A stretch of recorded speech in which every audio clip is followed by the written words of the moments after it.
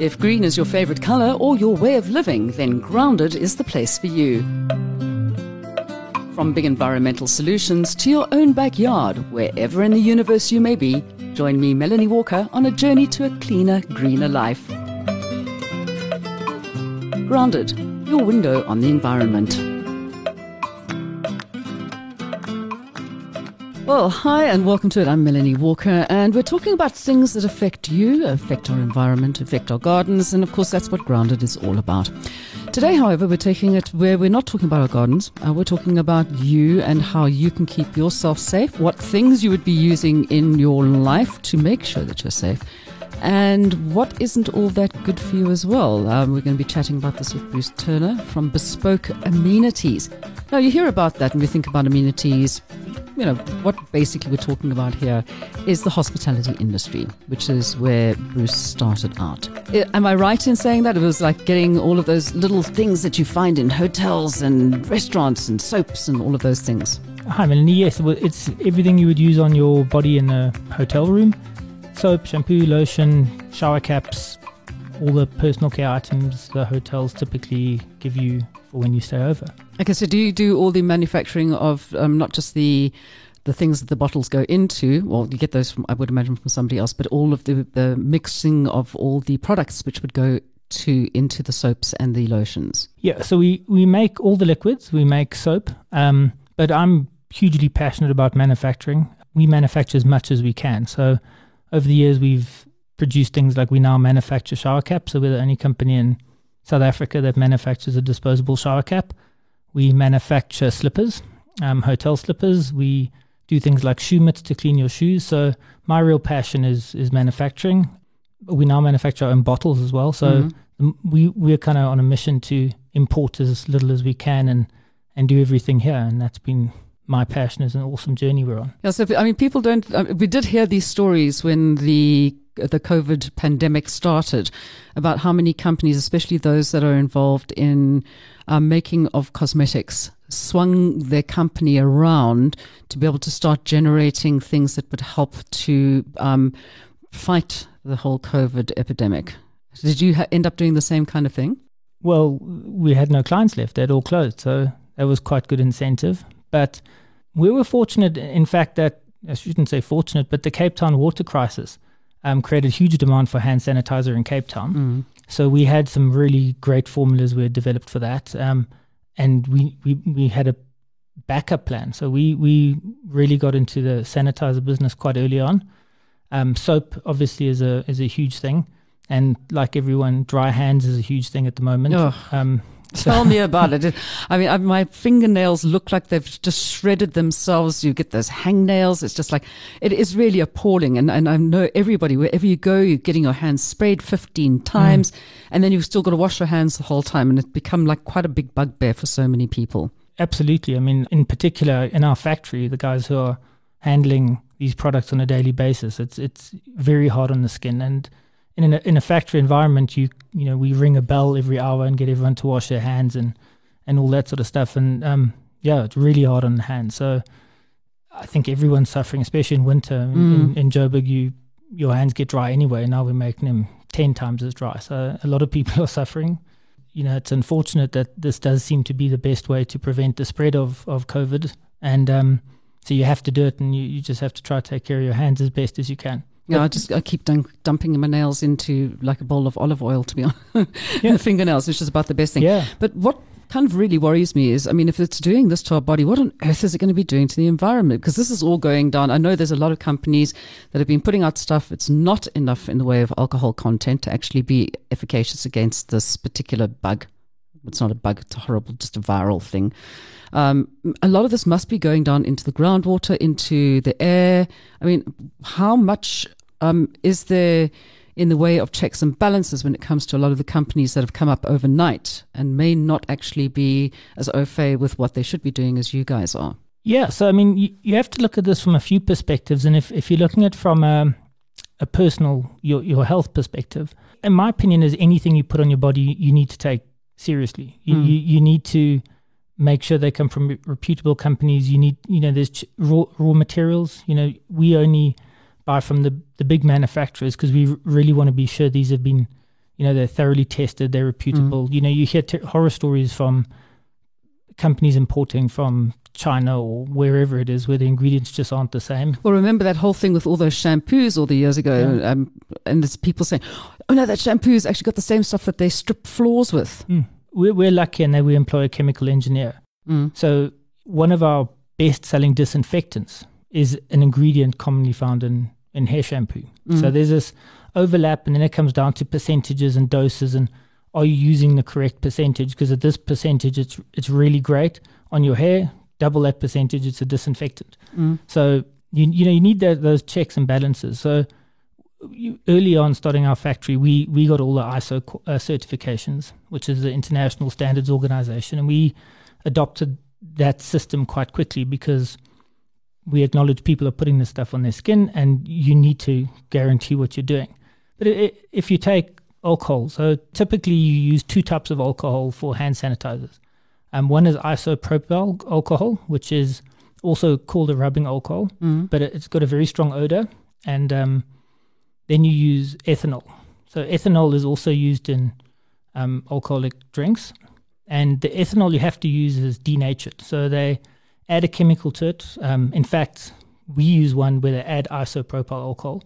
And that's designed to make it taste really bad, can make it poisonous, but it's to prevent people drinking it. Well, that didn't really work all that well with the amount of people who actually died from adding this to their drinks when we were still had no alcohol being allowed to be sold. I mean, it's crazy. And alcohol is the biggest cost in a hand sanitizer. I mean, if it's 70%.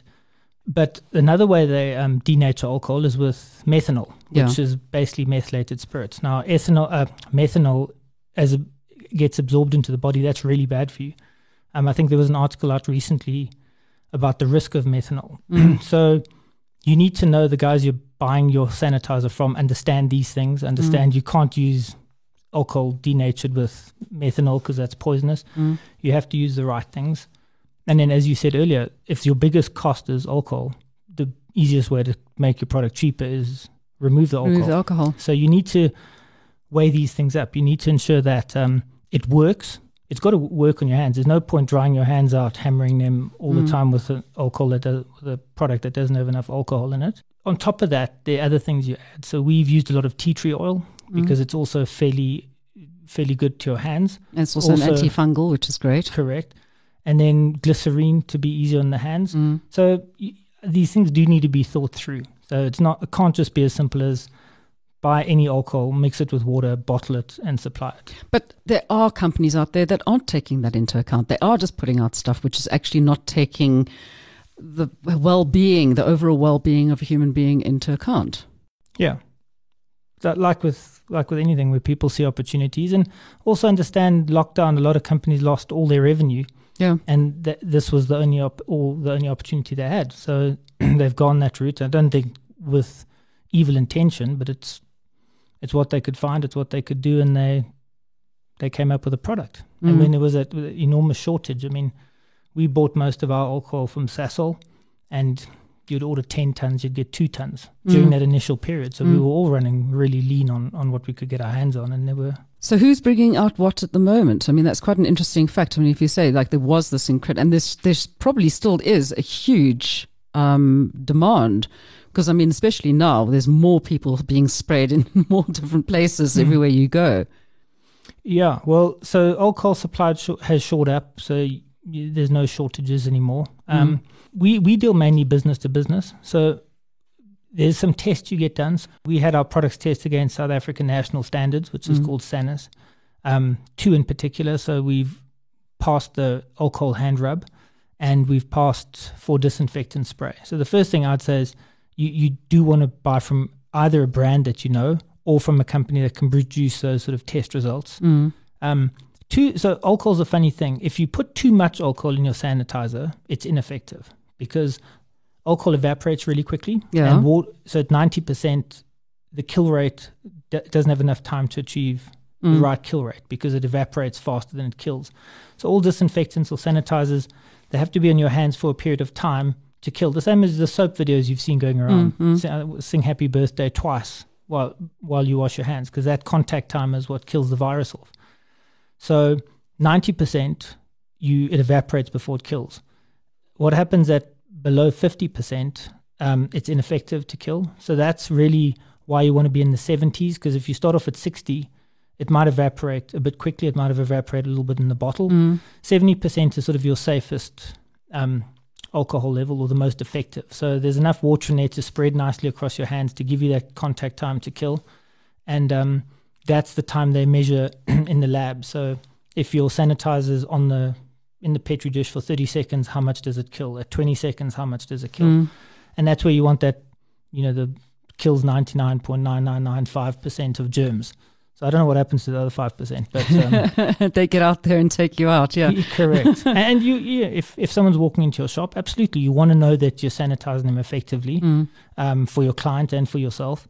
And I think you also want to know that what's in there is fairly gentle on the hands as much as it can be. So you want something with glycerine. You want something with, there are a million fantastic essential oils you can use. We like tea tree because it also offsets that hard alcohol fragrance. But make sure you have get the documents. Anyone supplying the stuff should have it, especially at a time like this, because it's not for personal use effectively. It's just to stop the spread of a pandemic, and it's your responsibility. Are you supplying businesses rather than kind of chain stores and things like that? I mean, yes. you bespoke, so obviously it was like hotels and things, but I mean, hotels are not opened yet. I don't know how many hotels are going to be left. I mean, it's been absolutely destroying, but at least some of the other bigger concerns are taking over ones that might have closed, which is a great thing to hear. But who knows when they're going to be allowed to open again, which is another thing. Where are you actually taking your product out to? We're talking about my nightmares now. Sorry to do that to you. So, yeah, the hospitality market's starting to open up.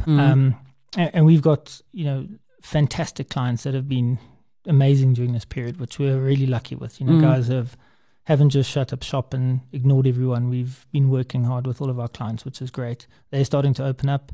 How full they'll be, we'll wait and see. But at least we're seeing a bit of light, or at least some discussion about seeing light. We've, again, been lucky. We got quite a lot of work from Standard Bank. So a lot of the branches and the offices use our sanitizers. We have a couple of chain stores. We're in a few spas who do some independent buying, but the majority has been factories, has been offices, has been generally companies for the use by their employees more than for sale to the public. It's an interesting thing that everybody's had to rethink their strategies and how things are going.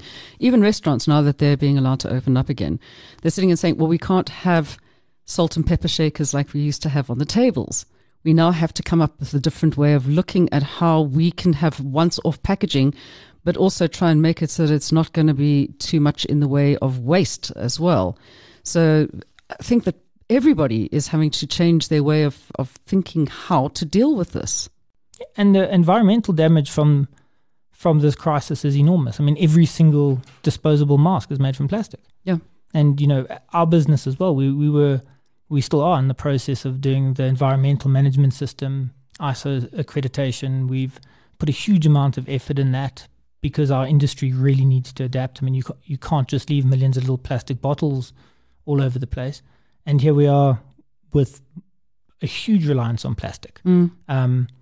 And I guess the point is it shows, in a way, the value of plastic because it can be deployed so quickly. It's known, it's safe, it is recyclable if recycled. And kind of all of that has gone out the window, and you sort of have put so much effort into your sustainability, and then you turn around and go, well, everything has to be disposable. And we need to really look at just generally how we dispose of waste, how we look after these things, because I think we're going to wake up and see millions and millions of masks all over everything you ever saw in a river. And the gloves.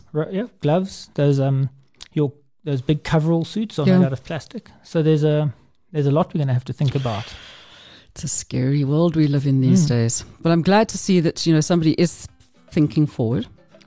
Bruce, it's great. I love the idea that you're putting tea tree oil and other stuff in, because I think I'm going to have to get some of your stuff. I cannot deal with the sanitizers anymore. It's driving me completely crazy. But I mean, if anybody does want to get hold of you specifically for their company or anything, how would they go about doing that? You could just email me. My email address is bt at tbac.co.za. Excellent. BTTB. Easy enough to remember. Exactly.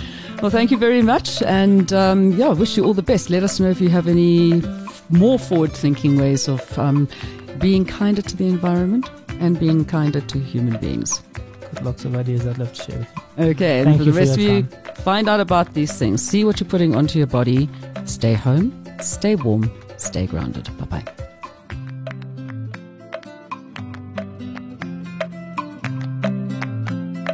You've been listening to another episode of Grounded from Solid Gold Studios in Johannesburg. For more green ideas and events, pop along to Mel's Treasures on Facebook.